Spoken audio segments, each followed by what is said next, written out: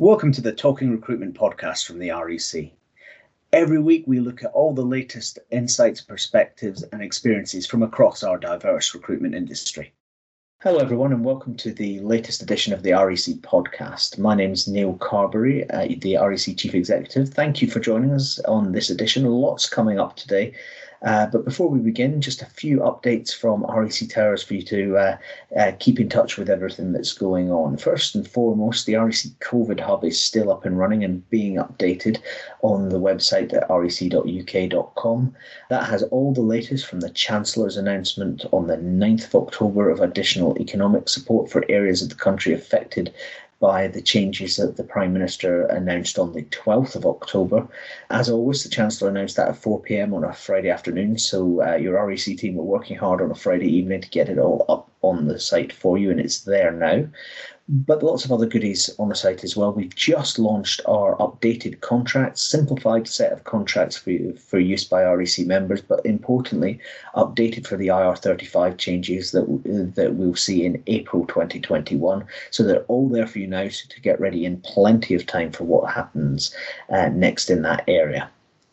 In terms of our data, we published the latest report on jobs on the 9th, a really clear sign that permanent recruitment had begun to pick up in September after several months of the market dropping back, joining temporary recruitment in strong growth. In fact, the permanent numbers were the strongest we've seen for a couple of years. The temporary numbers, of course, have been strong for a little while as client businesses have moved towards the temporary market because of the nature of their own markets at this time. So that report on jobs really does stack up what we were seeing from the jobs recovery tracker of greater activity in the market. We'll see the latest from the jobs recovery tracker on the 16th of October to see whether that trend is continuing. Really important point now to see how the changed virus picture affects the labour market. My own view is that many businesses are thinking differently about how they handle an uptick in the virus this time, and we're likely to see less of a slowing in the market than we've seen previously as controls come on. Finally, of course, this is a big time of change for all of us in the recruitment and staffing industry, and a huge amount going on as people think about their own business and how to position themselves with clients. A reminder to you that we've got, of course, the business leadership guides that are drawing on all the great content from the REC conference, REC 2020, and they're available as well on the REC website. Some fantastic guidance there from over 30 top speakers, so do pick up on that. And with that, let's turn to our discussion for today and our guest. I'm delighted to welcome Rhona Driggs, the Chief Executive of Empresaria, to the podcast. Rhona, thank you for joining us. Thank you. Thank you for having me, Neil. Well, it's a real pleasure to have you. And without making our listeners too jealous, are you joining us from sunny California? I am, yes. And it is 84 degrees Fahrenheit here today, so it is a bit warm. Well, I think the first thing to say is, well, how's it looking out there now? Obviously, you're in the run-up to the presidential election in a couple of weeks' time. But in terms of the virus picture and the economy in California, how is it feeling out there? You know, the California market was hit pretty tough and went into a pretty strict lockdown for several months. We now are just starting to open it up a little bit more. Matter of fact, I think in the last 3 weeks or so, hair salons have started to open again, restaurants for dine-in, those kinds of things. So we have been pretty conservative in terms of how we've handled the lockdown, given we saw a significant increase or spike in the cases, particularly in the Los Angeles area and, of course, up in the Bay Area and San Francisco. So, but things are looking up a bit more. The freeways are starting to get busy again. The normal California traffic is resuming. So I think we're on our way, hopefully out of our second lockdown, which would be nice to stay that way. Well, let's pick up on some of those themes, and you talked a little bit about how businesses in California have been affected. Thinking about the Empresaria group across the group, and you've got a family of brands there that I know you're working to integrate really effectively at the moment. What's been the Empresaria experience of the pandemic so far? So, of course, as we would expect, the pandemic has had a significant impact on the recruitment industry. Generally, again, our industry will feel a downturn more quickly as companies look to stop hiring permanent and, of course, reduce their temporary or contract roles. But on the positive side, I think for us in particular, it has pushed us to drive more efficiencies in our business and embrace change in a way that will enable us to come out of COVID stronger than we went in. I say that in particular, we have really focused on evolving our operating model in our key brands to focus on a more non-traditional, I guess, in the UK 180 model in our recruitment, to specifically so that we are able to scale our temporary mix at a far greater pace than we have in the past in a 360 model. And then, of course, we've accelerated our investments in technology over this time. And I think what we've really done or thought about as a group is just how we can take advantage of the time, take advantage of the crisis, if you will, and move some things forward that maybe we were hesitant to change because things were going well, or really looked at are we structured correctly so that if there are future situations similar to this, hopefully none like this, that we are a much more agile group going into something like this or going into a downturn in the market. So that's really interesting. And I've talked about this 360 and 180 issue, and when we've talked about something that's of interest to you because it helps you think about how you position the business with clients. And to some people, it's a little counterintuitive to think, the move to 180 is about having specialists. People are a bit more specialists doing specific roles. How does that help you as a business position with clients effectively at a time when you do need to be that a bit more adaptable? Because I think, more skeptical people might say specialists are less adaptable. Why is that kind of more team-based approach working for you with Empresaria clients? Well, I think for a couple of reasons. First of all, our clients' needs are much more complex than they were 10 or 15 years ago. There's definitely, clients are not just looking for a transactional fill. They want a partnership. They want thought leadership. They want people that are, thinking about their business and making sure that we are aligned to what their business goals and objectives are. And when you look at even prior to COVID, there was talent was tough to come by. It was a full-time job, let alone taking care of our clients and making sure that their needs were getting met. And I think the other thing is, our clients have historically just dealt with one person in our brands or our businesses, and that was that 360 consultant. And we need to do a much better job of layering in our team into our clients so that if one person leaves, it does not impact our clients, and that we have a team of people that are engaged with that client and really truly understanding their needs. I also think sales and delivery are two different things altogether. I mean, when you look at what we do as sales consultants, it's part of that is just really understanding the client. And then we need someone who's also understanding the candidate and making sure that there's continued pipelining of candidates that is happening at all times while the salespeople are focused on developing those client relationships and partnerships. Well, I suppose it also gives you that opportunity to have a voice of the partnership and a sort of almost an account manager approach that gives the client a champion inside the group who isn't in the delivery team, and that supports a kind of more strategic discussion. Would that be fair?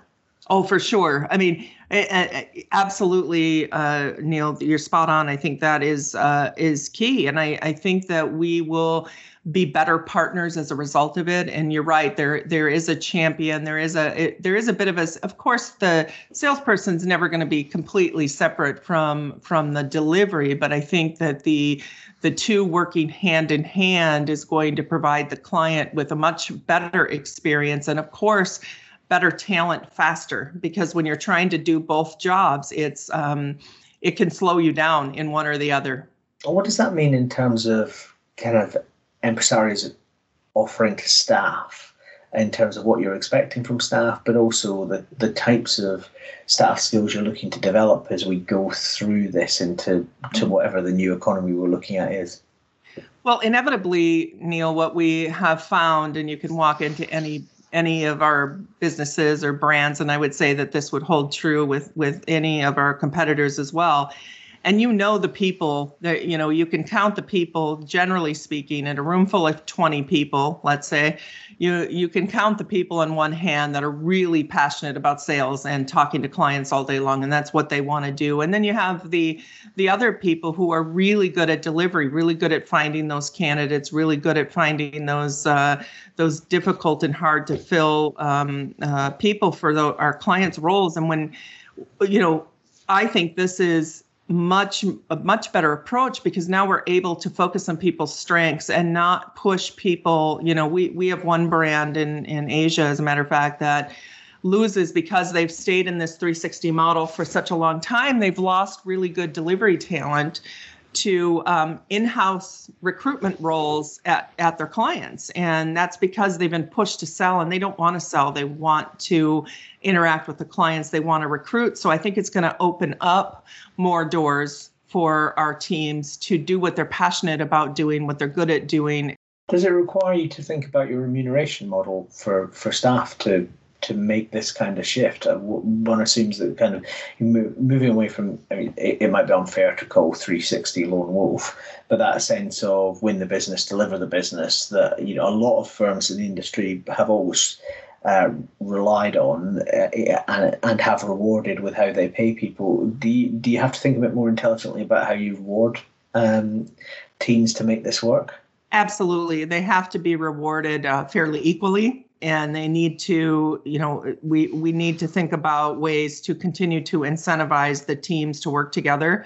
So the compensation models are changing, but again, the idea is that they will be able to do more volume. So those lone wolves that you mentioned, Neil, are, yes, they might take, they might have to split their commission in some way with a delivery partner, but they should make that up and then some in the volume that they're able to produce.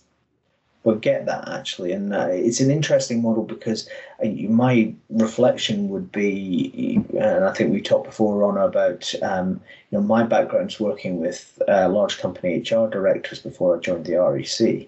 And I do get a sense that clients are, if anything, a little lost in how they move forward right now in terms of thinking about their people plans, and HR directors and people leads looking at new business plans being developed by the line and trying to work out how the people plan aligns with it. There's definitely kind of an opportunity here for the well-positioned agency to build that kind of thought leadership and advisory relationship that potentially the kind of team around the client requires. Is that fair? That is fair. And as a matter of fact, the whole idea behind the sales, the sales focus or the account management focus is really to bring that thought leadership to our clients and to create those relationships that are not just thinking about the one order they have today, but what about the future and how do we staff them for the future? This will also help us, of course, get more sticky with our clients, create barriers to exit with our clients, and truly align us as a partner as opposed to a transactional business that we're just taking orders and filling jobs and not providing that thought leadership. So you're spot on. That's critical to our success. And on the flip side of that, the candidate care has become much more a part and should be a greater focus in our industry. And I think having someone who is having to split their time between sales and candidate recruitment or candidate care it's tough. It's a lot to manage. And so how do we get better with our candidate care? How do we make sure that we're sending the best people for the job? How do we make sure they're staying employed, staying engaged, and we're supporting them throughout the course of their assignment or their role with that company? And I think that's as critical as, training costs us all money, including our clients. And if you continually have that turnover in your business, that's tough. So we need people who are just going to be dedicated and really focused on that candidate engagement piece that's so crucial to our success. I think that's really powerful, and it resonates with, I think, something that I see a lot, which is, in fact, I spoke at the Recruitment Agency Expo just recently about this, which there's a real tripwire for agencies thinking that a client-driven market where clients are changing fast and demand is a bit lower than it has been for a while, but ultimately will bounce back, is a market where candidate care matters less. I think for lots of reasons, candidate care matters more because the skill sets people are looking for are different and often in short supply. Mm-hmm. But also increasingly you see, candidate treatment and candidate journey metrics being some of the basis on which clients are choosing their partners. Because by definition, a positive onboarding experience is going to be a great start to a productive relationship, isn't it? Absolutely. And we take that for granted, I think, sometimes because I in the industry, and I think that the candidates arguably are what we sell and what we put our name behind. And I think that has we do have to put much more care and nurturing and engagement and make sure that everyone, whether we employ them or not, has a positive experience with us. So, Rhona, before I let you go, clearly, we started by pointing out that you're in a much less grey and rainy place than I am right now, and clearly you've got a unique international perspective. Empresaria is a big group of brands trading internationally. You've worked in the US. You're now chief executive of an organisation which is substantial in the UK. What are you seeing across the world in our sector that is really exciting? And are there big differences in terms of the way things are being handled that really stand out to you? Let's start there. I think the diversity of our group has been a real positive for us in navigating COVID. If you can imagine, it has certainly been up and down in many of our countries since March. And we've been fortunate that while we have some countries that are going into lockdown, others were reopening. So you had that, you had a bit of a balance there, right? And it wasn't everything shutting all at once. Given the footprint, that really helped us, balance out any of the negatives that some of the markets were experiencing.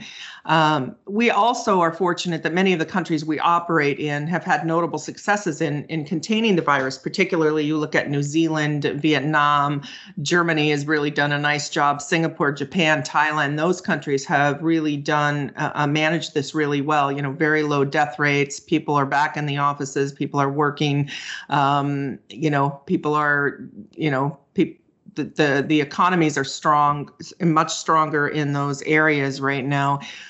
What I see across the group changing a little bit more is really just the demand probably for RPO services going forward. Companies are really starting to look at how they manage their contingent labor.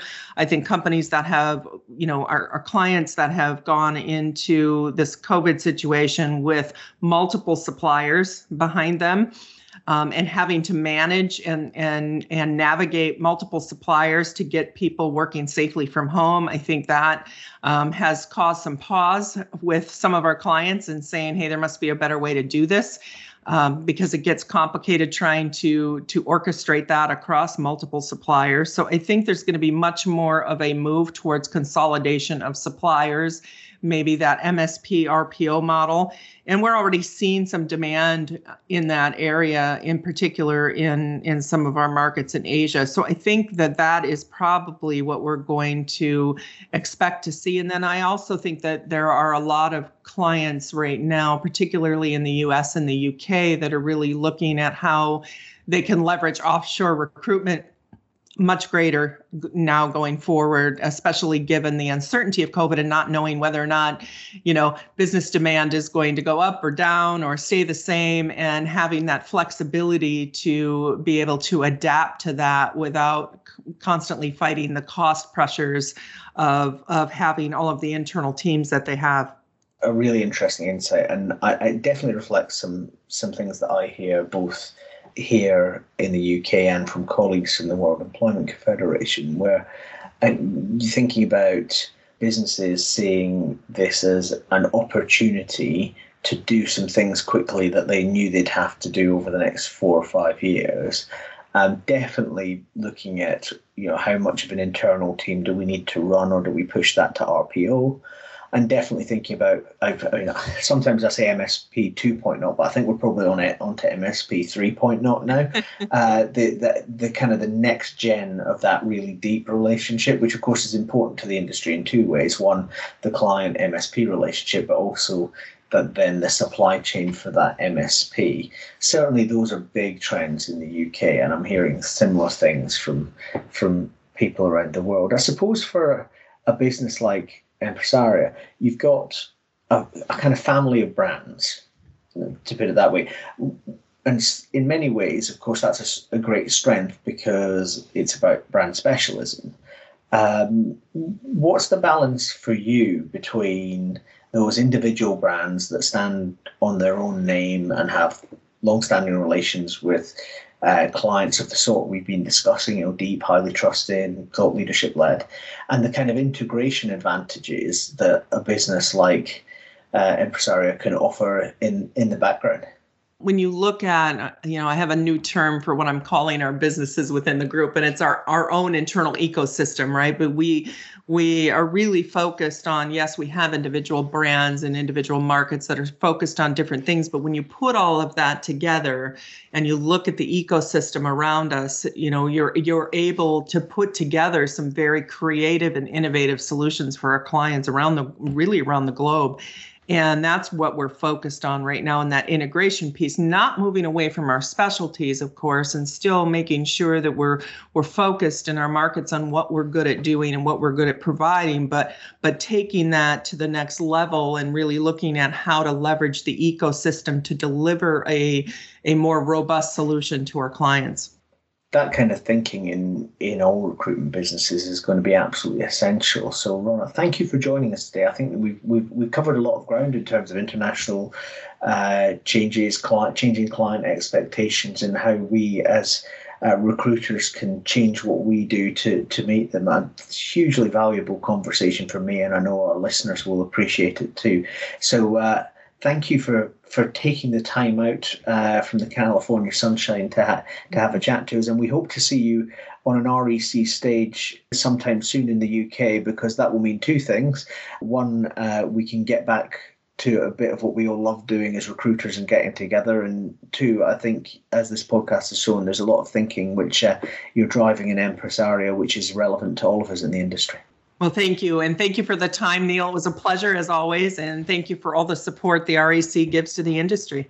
That is our pleasure, of course.